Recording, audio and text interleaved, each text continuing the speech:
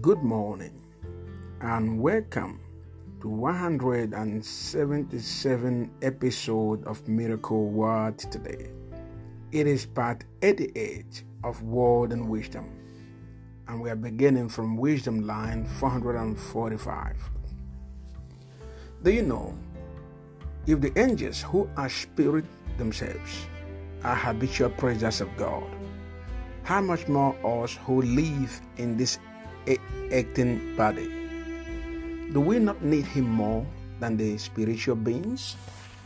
Obviously we do. And if we do, then we must praise and bless Him better and even greater.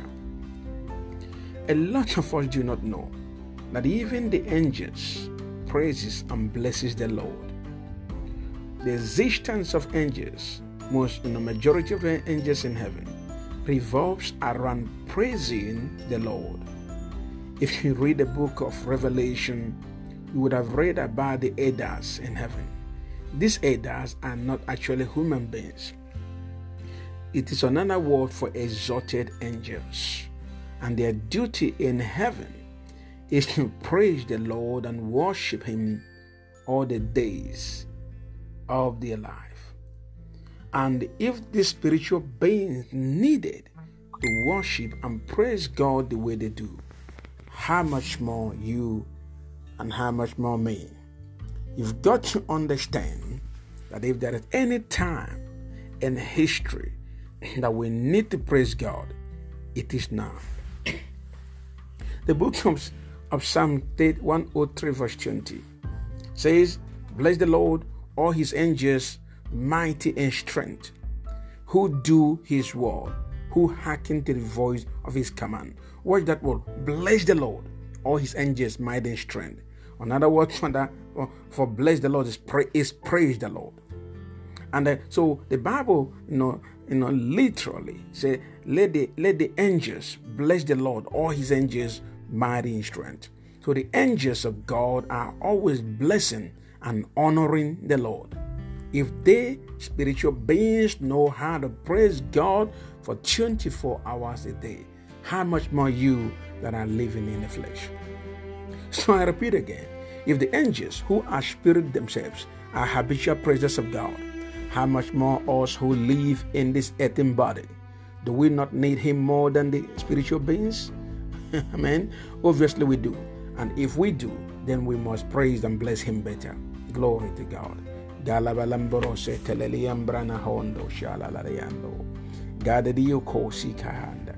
Word and Wisdom number 446. Have you ever asked, what can you do to inherit eternal life? Have you ever been worried that your failure to make it to heaven would lead you to hell? If this desire is lacking in you, then you are living for this present world, and the end thereof would be regrettable. Mark chapter 10 verse 17. As Jesus started on His way, a man ran up and knelt before Him. "Good teacher," he asked, "what must I do to inherit eternal life?" In this verse of the scripture, we heard the word "good teacher." What must we do to inherit eternal life? Glory to God. So, but you yourself, have you ever asked one day, what can I do to inherit the eternal life? Is there anything I can do with my life? Is there anyhow I can really honor God so I can inherit eternal life? Have you ever asked such questions before? You've got to understand, until you start asking questions such as this, you are not serious with the kingdom. You are not serious with your with your life after now, and you are preparing yourself for hell. It is important to understand that hell and heaven is real. Every day of our life, we must question ourselves, what can we do in order to live a good life, inherit eternal life? If you are no longer asking yourself questions such as this, then you've missed the way, you've missed the road, you've got to return before it is too late. And I repeat again, have you ever asked, what can you do to inherit eternal life? Have you ever been worried that your failure to make it to heaven would lead you to hell. If this desire is lacking in you, then you are living for this present world, and the end thereof would be regrettable. Word and wisdom number 447. Since the inception of creation, the world has never made it to the hand of God through its carnal means. Therefore, it is foolishness to think you can develop a solid relationship with God through your worldly wisdom. Learn from the past, let it teach you wisdom. Alabashanta. 1 Corinthians chapter 1 verse 21 says, For since in the wisdom of God, the world through his wisdom did not know him, God was pleased through the foolishness of what was preached to save those who believe. Did you hear that word?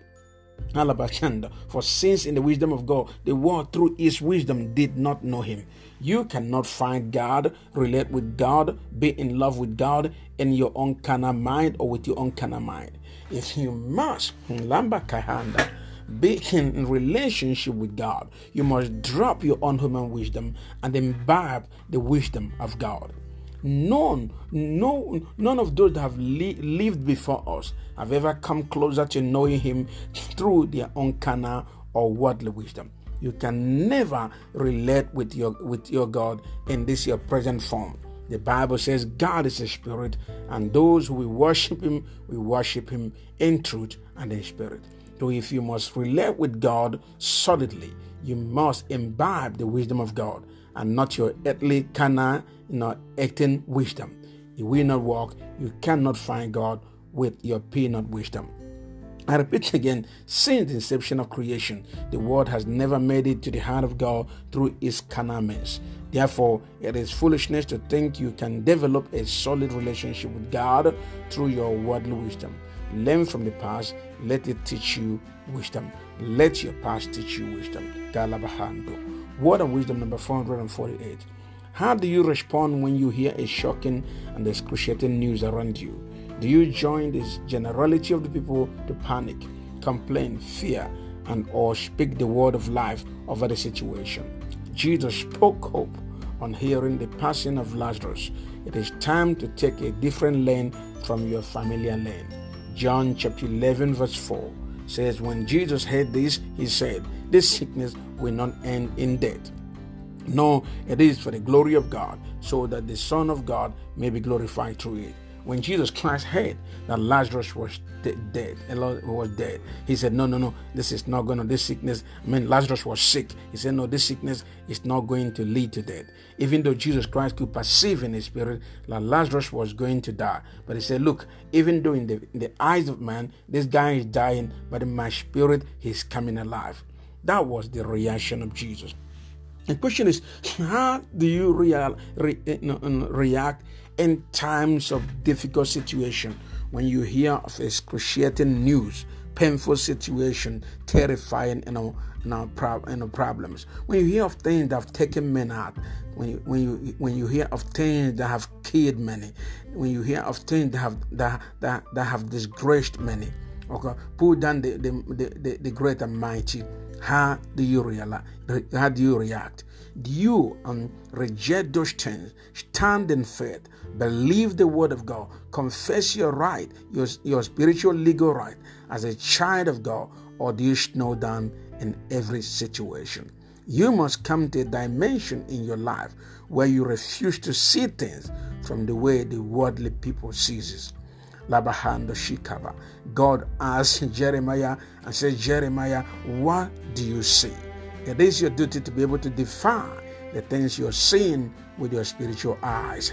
You've got to make a choice, to define and select what you see and hear.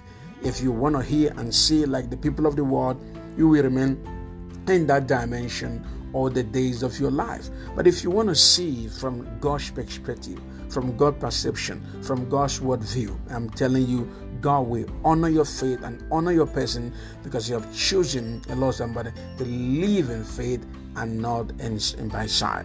The Bible says, for we walk by faith and not by sight. Every child of God, every Christian, every man of God must be men and women that are willing to walk from God's dimension and not from their carnal dimension, because soon you become a born again. You are in this world, but no longer of this world. You have the nature of Christ, the Spirit of Christ, imbibed or doers in you.